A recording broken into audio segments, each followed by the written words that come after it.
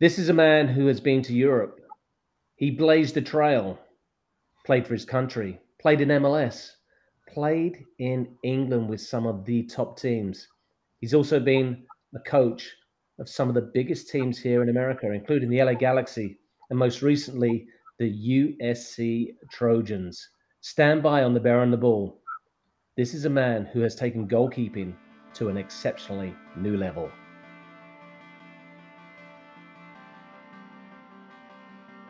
Hi, I'm Nick Webster, Vice President of Adults for Cal South, and today on the Bear and the Ball, I'm delighted to welcome Ian Feuer to the show. Ian, how are you?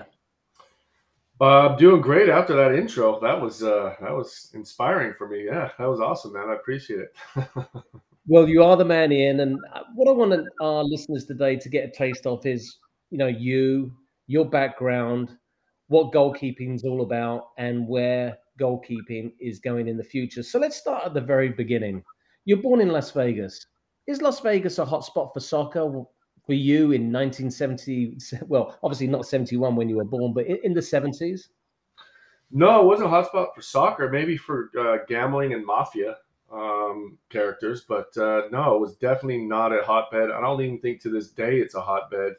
We've had some players come through, obviously, but it's not known as a hotbed for soccer. So growing up, it was kind of interesting. Soccer, football wasn't that big a sport at the time, and I fell in love with it at a pretty young age, and that's what made me kind of from around probably age 10 want to try my luck in Europe. As Europe was obviously, and to this day is, the biggest place to play. So, as a young man, obviously, when you fully grew out, 6'7", that's pretty tall for a goalkeeper. What at what point did you say, "I'm going to join this crazy union"? Because my experience with goalkeeping, Ian, it's obviously quite limited, other than trying to score past you and taking my NSCAA advanced goalkeeping diploma, and that was the first time I'd really stepped into the world of goalkeeping to learn how to coach it. And it was amazing that the goalkeepers union kind of welcomed me with open arms. I wasn't expecting that. But what kind of made you want to be a goalkeeper? Because the conventional wisdom is that you're all quite mad. Yeah, yeah, we kind of are in certain ways. I mean, to throw your face at someone's foot while they're kicking a ball at 80 miles an hour is pretty crazy. I think I just hated running more than I was worried about getting kicked in the face. I'm not a runner. I'm 6'7", 240 pounds, and it's just like a big tank running down the street. So when I decided I didn't like running and I grew and all that, I just fell in love with the position. And it is different. It's one of those that um, it's a difficult position. I mean, we train as a professional for sure. We train probably an hour extra every day with our keeper coach before we join the team. And we're catching thousands of balls to maybe catch three at the weekend.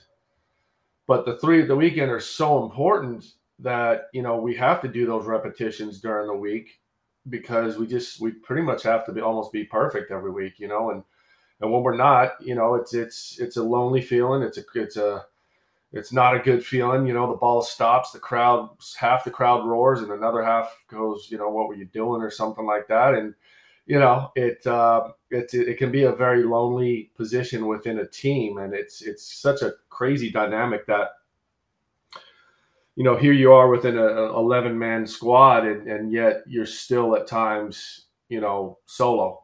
It's such a different position. So but I kind of like that. I liked the challenge of it. I like the difficulty level of it. I'm also one that doesn't take the easy road.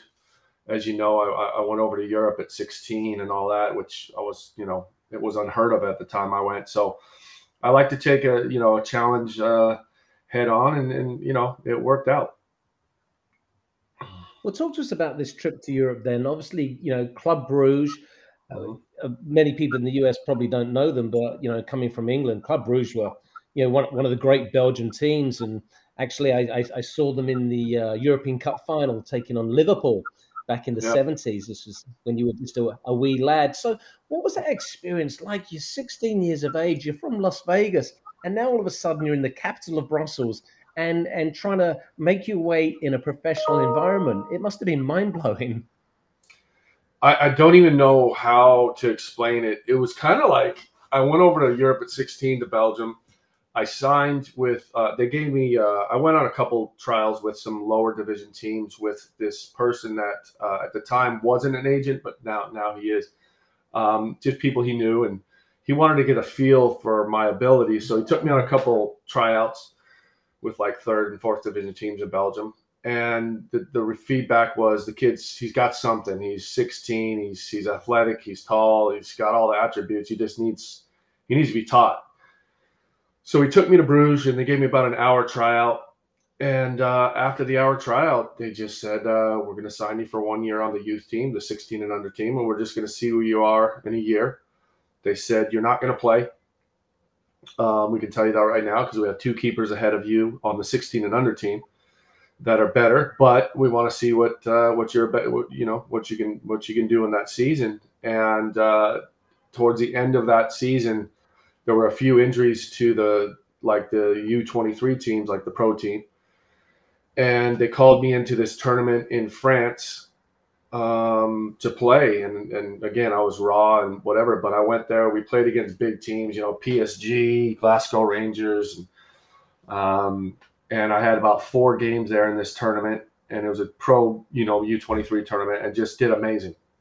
Just I was on fire. I was just lucky too, and you need a little bit of luck at times. And I got home, and then they basically called me in the office and said, "We're going to offer you a pro contract." So I went from third keeper of the 16 and under team basically to third keeper of the pro team of FC Bruges. And at that time, man, we were good. We won. I think I was at Bruges 5 seasons, and we won the championship. I think 2 or 3. We got to the European Cup final, I think twice. And just amazing team. Jan Koulemans, Frankie van der Elst, all these guys, Daniel Amakachi, gosh, you can go through the whole team. Mark de Greza. So yeah, it was just an honor to be part of that, but it was also just so surreal because that it was unheard of. I was the first American goalkeeper to sign in Belgium, and then I became the first American goalkeeper to sign in the English Premier League. Even though there was a couple other keepers in like Casey Keller at Millwall. But I think as far as records go, I think I was the first to sign for a Premier League club in '94. So it was just weird. I didn't. I wanted it. I just never knew it would come true. But I just said, you know what, I'm going to go for it. And when it happened, I was like, whoa, okay, that was kind of cool. They like me, all right, Well, the interesting thing for me Ian, is that you've gone there at 16. You've left school. You left high school early. You've bypassed. I don't want to say the traditional route, but I guess back then the traditional route of going to college and being discovered. Yeah, And I mean, are you living in Europe on your own right now as a 16, 17-year-old? I mean, yeah. where are your parents at this particular point? I left. I went. I went all on my own. I finished school there. I had to go to school during the week, and I stayed in a. It was like a dorm school, like what do they call it? Where you stay over the school, Yeah, and boarding had a little. school. Yeah, boarding school. Thank you. I had a little cubby that basically my feet touched one end of the room and my head touched the other. And a little sink, a little bed, and it was just this big, massive hall with little cubbies and probably about 100 kids staying there. And I'd ride my bike to training during the week. At the weekend, I would stay with a host family that they set me up with. And yeah, it was just all on my own, and it got tough at times. Your parents are calling you at Christmas and Thanksgiving, and then they're calling from a big party at their house, and everybody's there, and your whole family's there, and you're just sitting alone. And it got tough at times, but the dream was bigger than missing out on a Thanksgiving or a Christmas party. So I kept going. Now you're the I'm guessing you're the only American for 1,000 miles probably, but obviously you're probably the only American in the club. Did you feel like you were flying the flag? Oh yeah, oh yeah. Not just on the field, but off the field. Definitely on the pitch. I was the first American. I don't think there was another American in Belgium at the time, or even in Europe. As far as I remember, when I first went, it was Paul Caligiuri at Hamburg, and then I went maybe 6 months later. Um, and there again, don't quote me. I don't. I didn't study it. I don't know, but I'm pretty sure it was just Paul and myself, and maybe a couple others scattered around. But in Belgium, I was definitely the only American. So yeah, on the pitch, I couldn't be just as good. I had to be better. I had to represent America in a positive light, because there's a certain way the world looks at Americans at times. In terms of, they think we think America is the only place on earth, and we don't span out across the world, and we're kind of arrogant in that, which at some I agree to some extent as well. So yeah, I was over there and I was trying to show them that we're all not like that, and we're very well mannered. I'm saying please and thank you. I spoke uh, fluent Dutch within 6 months. I was speaking. God, my left back was French, and my other three backs were Dutch speaking. So I'm speaking Dutch to my center backs and my right back, and then my left back gets the ball, and I'm trying to speak French to him. À droite, à gauche, all these different things, to command. And I think when people saw that, they were like, wow, okay, he's trying, he's speaking the language, he's trying to adapt. And so, yes, I definitely was, and I'm 6'7", and it's easy to spot me down the street. If I'm walking down the high street and shopping or going to a restaurant, everybody knew who I was. So I was always on point in terms of trying to represent the states and America in terms of a positive and a well mannered and respectful light. And I remember even one time Yeah, I was at a that's restaurant, and there were some tourists, and it was in Bruges, and there were some tourists at a restaurant, and I was sitting there eating, and this dad was being just that typical American, like snapping his fingers to the waitress and come over here. And I walked up to him. I go, listen, man, I live here. What you're doing, it's not how it goes over here. I said, the European culture is different. It's very relaxed, and you go to a dinner, and it's not about how quick you can do it. You enjoy it, different things. And I kind of set him straight a little bit, and he was cool about it. But yeah, I was definitely trying to represent America in a good light. fantastic. And so you're at Bruges, you came home for a year to go to the Salsa, and then West Ham United, obviously one of the most famous clubs in world football. How did that come about? Well, they knew me from Bruges a little bit, and then they saw me play for LA Salsa. And then I had they asked me to come try out. Harry Redknapp asked me to come try out, and I flew on a plane, and I tried out. It was an interesting tryout. I mean, I flew in from LA to Heathrow, 12-hour flight, and took me an hour to get my bags, and then the traffic was horrendous. Harry Redknapp picks me up, so I was like, okay, that's a good sign. I mean, they didn't just, one of the managers picking me up. And I was thinking I'm going to get to the hotel, have a good night's sleep, get some food down me, whatever. And, because I'm 6'7", I cannot sleep on a flight. My knees are like behind my ears. And he goes, yeah, let's just go see the training ground. So we go to Chadwell Heath training ground. And I'm thinking still, we're just going to see it, and then we're going to drop me off at the hotel. And he goes, just get your kit on, just get your clothes on. Let's get a little sweat, a little run out. And I'm now going, oh my God, I'm trying to impress. This is not going to be good, And we go out, it's pouring rain. It was a 2-hour car ride from Heathrow to Chadwell Heath. It's pouring rain. And I go out, and there's the keeper coach. There's about 3-4 players. One of them was Frank Lampard, and I want to say Joe Cole as well, because they were still like 19, 20 at the time coming up. And, we start doing a session. And I'm thinking, man, is this my tryout? Like, this is going to suck. I'm just not feeling well, Anyways, I put my mind to it, and I just said, look, it is what it is. Let me just go for it. And they just kicked my ass for about an hour, hour and a half. And, I was just dragging. I was just barely could get up. I mean, it was a hard session. It was hard, and it was in this mud pit. It was just mud, rain, whatever. And so I get showered up, and Redknapp calls me in the office and he goes, "Hey man, I want to offer you our contract." And it was as simple as that. He told me he already did his homework in terms of me playing. He's seen me play. He just wanted to see if I had the mental strength to play in this league. And the test that they put me through was a test that they do to all keepers. And during the session, he kept asking me. He goes, "Hey, do you want to stop? Do you want to get some water?" And I said, "They're testing me." I said, "No, I'm just going to keep going." I said, "No, I'm good. I'm good." Even though inside I was dying, I didn't show it. And just kept going. And I think I went for about a good 55 minutes or something like that. And afterwards, he said, "That's what we test all our tryout keepers with." And he says the previous record of, time was about, I think, 37 minutes. The previous keeper, that was the highest, the most they could last this session that they put you through. And he goes, "You went like 55, 56 minutes."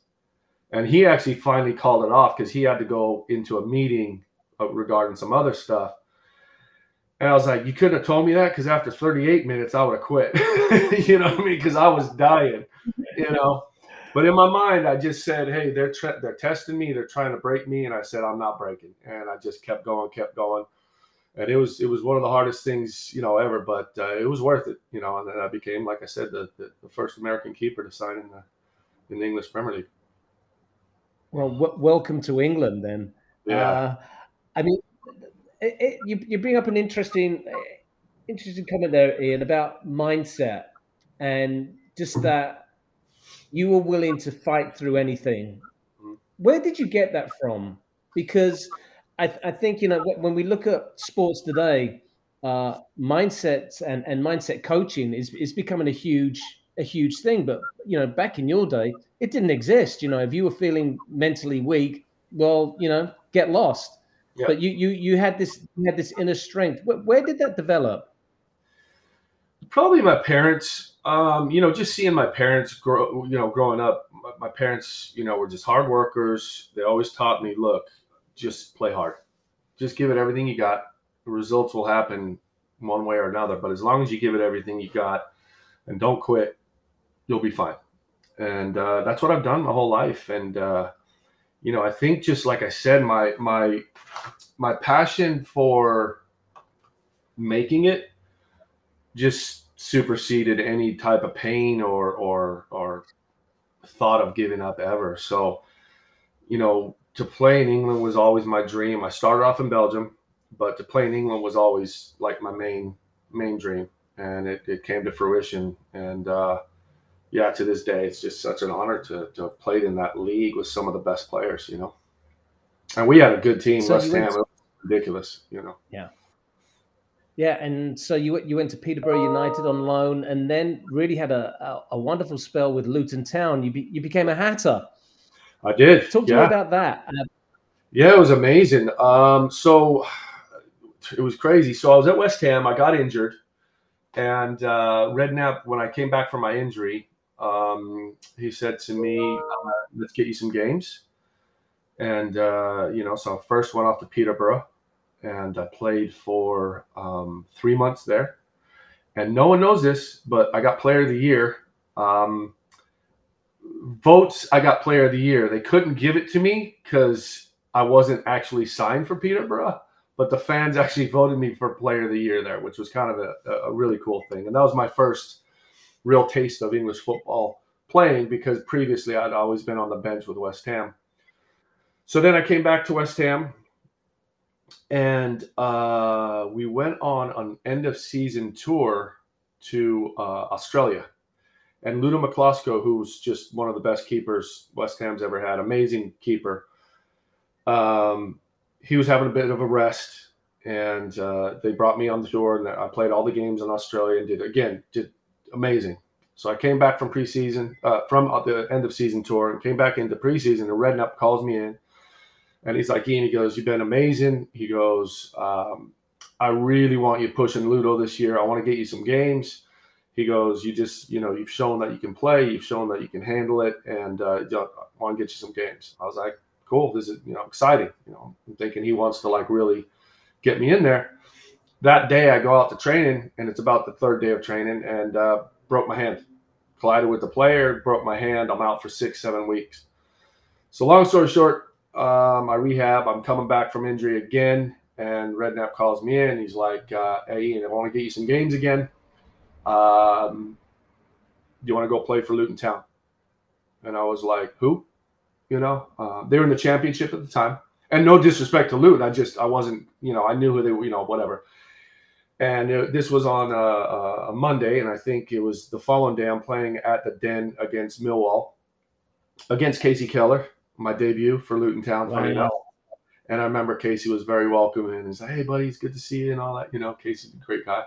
And yeah, just played my first game for Luton Town. I remember my buddy went to the game, and I walked out, and he was sitting with the Luton fans, and the Luton fans, "Who's this? Who's this guy? Who's this guy?" And one was, "Oh, he's a West Ham," a couple bad words, because they all hate each other. And by the end of the game, they're like, "Oh, he's decent. Okay, he's decent. How long is he staying with us?" And then I just kept playing, and I just kind of we built this like love affair between myself and the fans. And at the end of the 3 months of playing, I was playing in every game. I just got the bug of playing, and I didn't want to go back to sit in the bench. So Luton Town put a bid in for me for close to £1 million, and that was history, And then I signed for Luton Town. Yeah, it was great. I mean, what's this like for an American kid? You're following your dream. You go to Bruges. I mean, you're not really making any money. You Yeah. get signed by West Ham, and it's very hard to break through into the first team. Now you're worth almost £1 million. I mean, your head must have been spinning. It was crazy. And just the publicity around and just the interview, like, I mean, it got kind of crazy because it was kind of like a phenomenon. And with my background and my family and everything, it was just kind of a big story. So it got crazy for a little bit, and the notoriety and all that. And luckily I'm pretty grounded and humble. So it didn't quite get to my head too much. Once in a while I had to check myself, but it was a fun ride, and to be part of history and to be part of just such an amazing country in terms of football and people. I mean, the people are great. I miss the people in England, and the banter and the humor. And it's, to this day, I still have some great friends over there. So it was just a great ride. Amazing. So the Luton Town experience ends, and you decide to come home, and you roll up at the New England Revolution. How did that come about? And talk to me about the differences that the immediate plain differences you found between life in England and the Championship, and now you're here with MLS, and I mean MLS is only 2 years old at this point. Yeah. It was part I wanted to get into the World Cup squad, and at the time I felt I was getting overlooked. Not not overlooked. I don't know if that's the right word. I mean, my problem was I had two amazing goalkeepers ahead of me. I had Brad Friedel and Casey Keller, two of the greatest ever. So I couldn't knock on the coach's door and say, "Play me." What I wanted was to get a little bit more into the squad, whether it be third keeper or whatever, just to show what I can do. And I was getting called in once in a while, but I think at that time they were so set on Friedel and Keller. Um, I didn't get quite as many call ups as I feel I should have. Um, but again, it's hard to complain because the two guys are just amazing. So it was partly that I thought I'd come back. I've been in Europe for a while. I thought, let's just give it a try here. And the moment I did at the time, just it was a lot slower. It wasn't as it was tough. It was tough playing in it. Um, and it's not to disrespect the MLS. It is where it was. It was 2 years old. Give me any league in the world 2 years old, you're going to have your issues. So yeah, I came back, played, and then I immediately kind of wanted to go back to Europe. You know, so I put in that request, and eventually it happened. So it was fun, it was great, but it just wasn't for me at the time. I should have done it a little bit later. I still had some time left. Well, after the Revs, obviously you're living on the East Coast. You moved to Colorado. What was the motivation behind moving to Colorado? Was it a trade, or was it something that you wanted? Well, so I'm at New England, and Walter Zanga took over mid-season as a head coach, and Walter basically was paving the way for him to come back as player coach. If you remember right, he came in and played again, and he thought he was look. He was one of my heroes growing up, but he wasn't. Yeah, it lasted I think a few games, and then it was like okay, so he was paving the way for that. Colorado, the league moved me to Colorado because Hahnemann was moving to to England, so I moved to Colorado for about just one season really. And then after that season is when I went back to Europe. And so you go back to Europe, and obviously you're bouncing around a little bit. Are you trying to find a home? Yeah, it was. So I went back and I played in a couple games with uh, Ruston and Diamonds. Funny enough, because my old coach from Luton Town was the assistant at Ruston and Diamonds non-league, and he found out I was in town. He had a keeper crisis at Ruston and Diamonds, and all of a sudden I get a phone call, and he's like, "Hey man, you want to play in a game?" I'm like, "Sure. What? Who? Where? What? You know?" He's like, we're playing again tomorrow night against Leeds United in the FA Cup.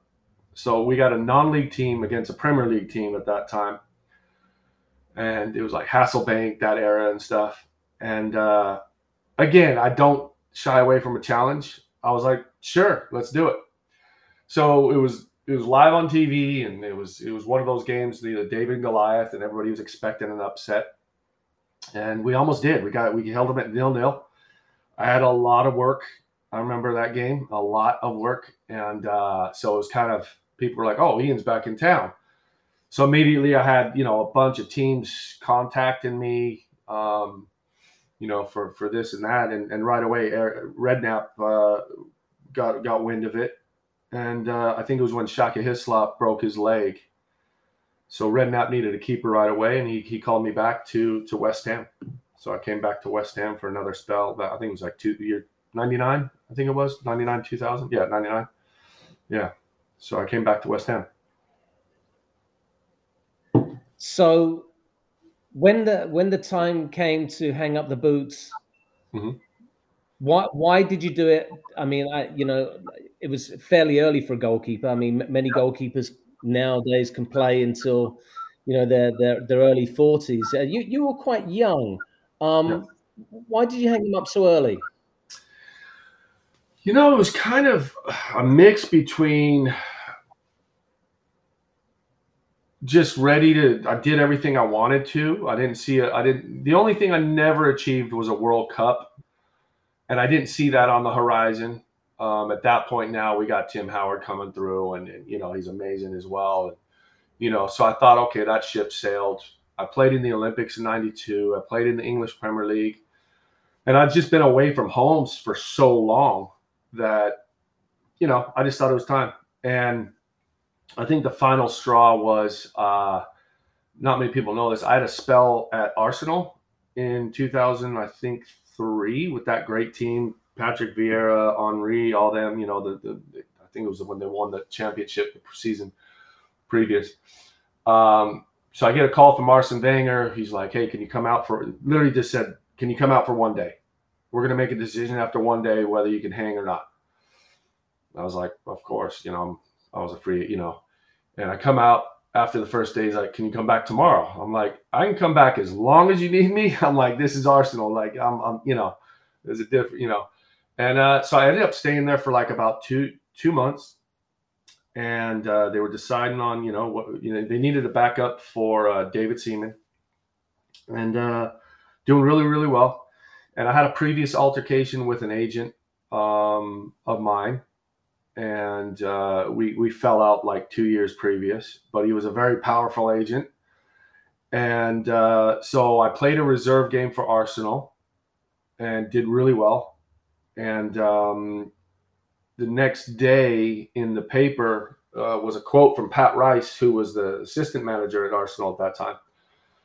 asking about me. They're like, "Yeah, Ian Feuer played last night. What are your thoughts?" And basically, Pat was it was a quote. He goes, "Played amazing. He's a great goalkeeper. We're going to hand him. We're looking to hand him a one year deal, like today. The next day. So I woke up, wrote my current agent calls me, and he's like, "Dude, check out the papers, the Daily Mail," and he's like, "They're going to offer you a 1 year deal," and I was just like, "Wow, this could be amazing."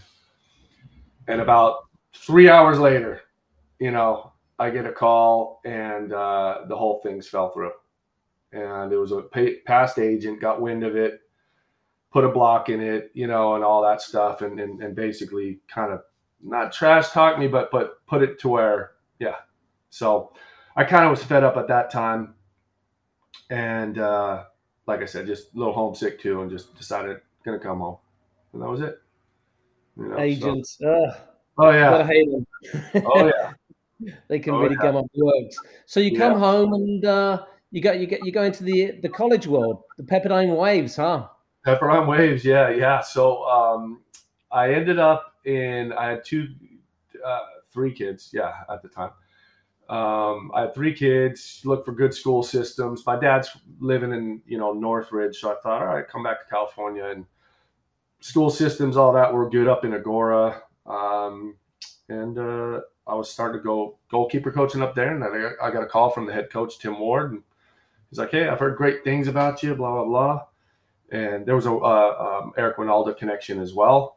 And I knew Eric from the national team, and Tim is, obviously their family and that. So started with Pepperdine, and you know, um, the scenery of Pepperdine was a bit not what I was used to. The East End of London. You got the Yeah. Pacific Ocean over the soccer field and stuff. So it was a And the nice sunny change. 300 days in the Uh-huh. air. Yeah. I mean, you're literally coaching, and you're looking to your right, and there's just the Pacific Ocean and just sailboats going through, and you're just like, wow, okay, this could be this. It's pretty nice. So yeah, Pepperdine was fun. So that transition from playing to coaching, did you find it seamless, or were there some challenges along the way? It's weird. A lot of my buddies that have retired, they say they struggle. I never struggled. I think it's almost like I feel I was a player to become a coach rather than a coach, just out of like I love coaching so much that it really I don't miss playing. What I miss I miss the locker room, the banter and all that with the lads and the joking around, but I really don't miss the playing side. Um, and so the coaching really just it was almost right away that I started coaching, and it's just so fulfilling, and especially like my private coaching and my small group coaching, to help kids achieve their dreams is something pretty special, and it's something I don't take for granted. And the results have been amazing with some of the keepers that I've had. So that just keeps you ticking over, and it's pretty fulfilling. So yeah, there was really never lack of or missing the playing so much. And like I said, I went over to Europe when I was 16, and my goal was, look, if I play one professional game in Europe anywhere, that's a dream come true. And I think I played over like 350 to 400 games, all combined with club and FA Cup, and West Ham and Bruges and all, reserves and all that. I played, God, probably more. So I definitely fulfilled all that, and you know now it's just helping kids and pros and college keepers alike, and it just it's fulfilling. It's fun. Well, let's mind this coaching side of you. What are the qualities you look for in a goalkeeper? And obviously, America's been known to produce great goalkeepers over the years. I mean, you've mentioned so many of them: Keller, Friedel, Mm. Howard. Why have Americans been such good goalkeepers? And when you get the raw material, what are you looking for? Well, first, I think all of our sports are hand-eye coordinated. If you think, basketball, football, but it's hand-eye. So we got that from growing up. I mean, I played football, basketball the whole time. Not competitive, but like in my buddy's house, we're playing, I'm bouncing a basketball, I'm catching a football one-handed, and playing Nerf football and everything. So that part's there. And I just think we had, I don't know, we had a crop of good goalkeepers that came through and pioneered, like Friedel and Keller and myself, and Tim Howard and Hahnemann, all these guys. So we just had a good crop, and we did really well on that stage. In terms of what I look for, it starts off with just coachability. If you're willing to learn, if you're willing to step outside of the box of normal and whatever, then you have a chance if I'm coaching you, because what I'll teach is, it's not always just making the top corner save. In fact, it's hardly ever about that with me. It's about fine tuning what your I call it your bubble, your close range stuff. You're catching more. You're giving less rebounds. You're not just pushing stuff away. And I think so many times it's like the current goalkeeping is it's a little different.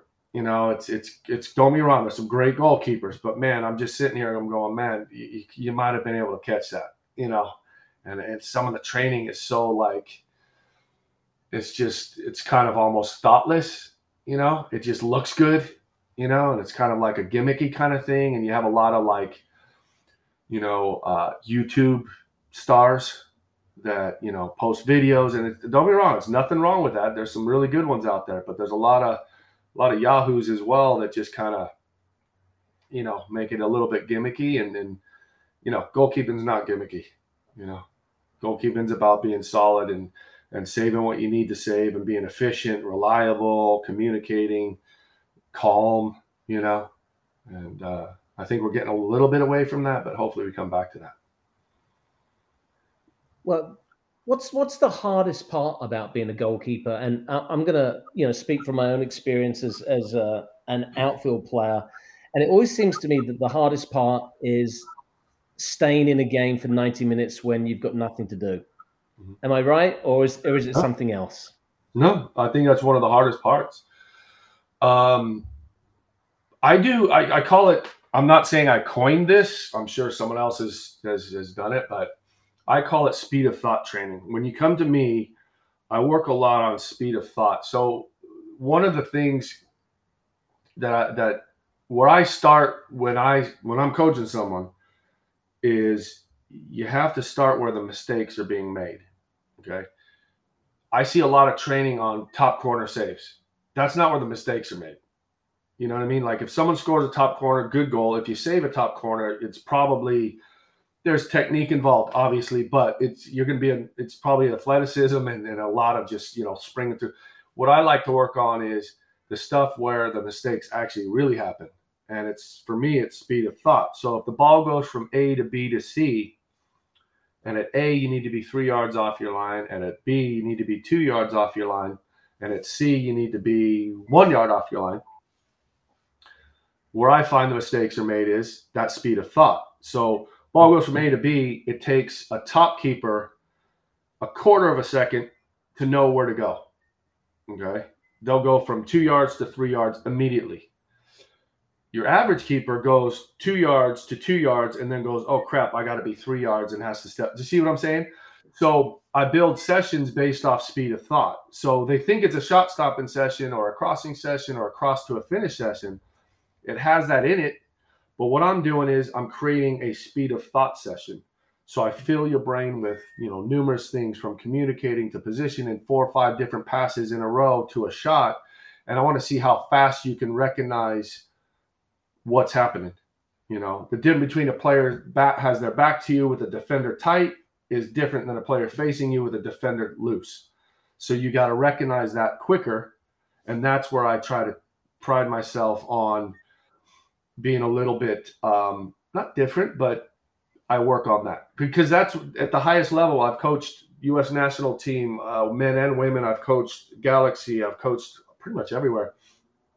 That's at the highest level where most mistakes are made, is that speed of thought. And it's like, example, Tom Brady, love him or hate him, he gets a snap he rolls back, and in his mind, it's probably like a 2-minute snap where it's actually 2 seconds because he can see every part of the field. He can see body shape, he can see speed, he can see everything, and it just becomes slower, which then gives him the ability to make even better plays. So it's speed of thought. How fast can you think and know what to do? You know, if you can master that, it's So huge. for aspiring, yeah. So for aspiring goalkeepers, how do they get in touch with the Premier Goalkeeping Academy in you? Just go to ianfeuer.com, IANFEUER.com, and all my info's on there. I got videos myself. I got training videos, everything you need to know, really. And I'm always out here in California if you ever, anybody's available. And before I let you go, Ian, I've got to ask you about your young son, who is an Yeah, inspiring keeper. Can you tell us how he's doing? he's doing great. He got caught up in the COVID shutdowns. So he went over to Europe. He went to West Ham, tried out for West Ham, did amazing. And it was right before, it was in December, and they were going on a 2-week break. And they said, go go home for a couple weeks. We're having a little break. Come back after the break, and we'll put you in some games, see how you're doing. And there was a couple other teams that saw him training too, and they were interested. One of them, I don't know if I can cuss on here. Watford, Luton Town, Watford hate each other, so just saying. Yeah. So and the same thing. So he comes home, and right when he comes home, the COVID hit, and for 2 years it's just been hard to get a tryout. So we're getting back into trying out for some teams. Might try some MLS teams and that. So yeah, I think it's a matter of when, not if. He's much better than I was at the same age. So I think he's got a chance. He's a great kid, great build. He's 6'4", strong, 200 pounds. Just got everything. Moves well. He's calm. Solid overall. So yeah. How is it coaching your son, and what's it like when he doesn't agree with you, or Mhm. are you Sir Alex Ferguson and you give him the hairdryer treatment? No, it's interesting. It taught me a lot, and it's something that I plan on writing a book about. How to like coach a kid, because it's different. It's interesting. You got to know every phase of development, every phase of life. Like they go through their hormones, and that phase, 13 to 15, is a crucial age, obviously. But it was nothing but respect both ways. It's all him. I never made him do anything. He would tell me if he wanted to train, if he didn't want to train, if he didn't, I'd be like, all right, cool. We'll just do it tomorrow or the next day, whatever. And it's always just been him, and which was nice. And he started off similar. He's like, I want to be an architect. I was like, all right, geometry. I'm thinking math. You gotta be good at those things. And then he was like, and he was like 7. I think I want to play soccer to get into college to do architect. I want to be, I was like, okay, cool. Let's put AOSL, cool. Plays that. I don't like running that much, Dad. Can I try goal? I was like, sure, let's try goal, and that's how it happened, and I was just like, all right, do you like it? He's like, yeah, it's kind of fun. You get to get all muddy and fly around, and then he just fell in love with goalkeeping. And so, we get along. We're best friends. We play a lot of golf together. We're golf addicts. So we have a really good bond, and it's always just been him. And it's been tough, the 2-year shutdown. I mean, the kid was like an inch away from signing for a Premier League club, and everything just shut down, and now everything's changed, and so we'll see. But I'm pretty happy where he's at, and when you see him, you'll be like, man, he's got something. He just needs to get his foot in the door and get in a team environment for 5-6 months, and I think from there you'll just see he'll just thrive. The apple doesn't fall too far away from the tree. Ian Yeah. Feuer, thank you so much for joining the Bear and the Ball. And as always, if you want to get in contact with us, you can find me at Nick Webster, Cal South at Cal South Soccer, and on Instagram and Facebook. We'll be back next week. Thanks again to Ian Feuer. Thank you.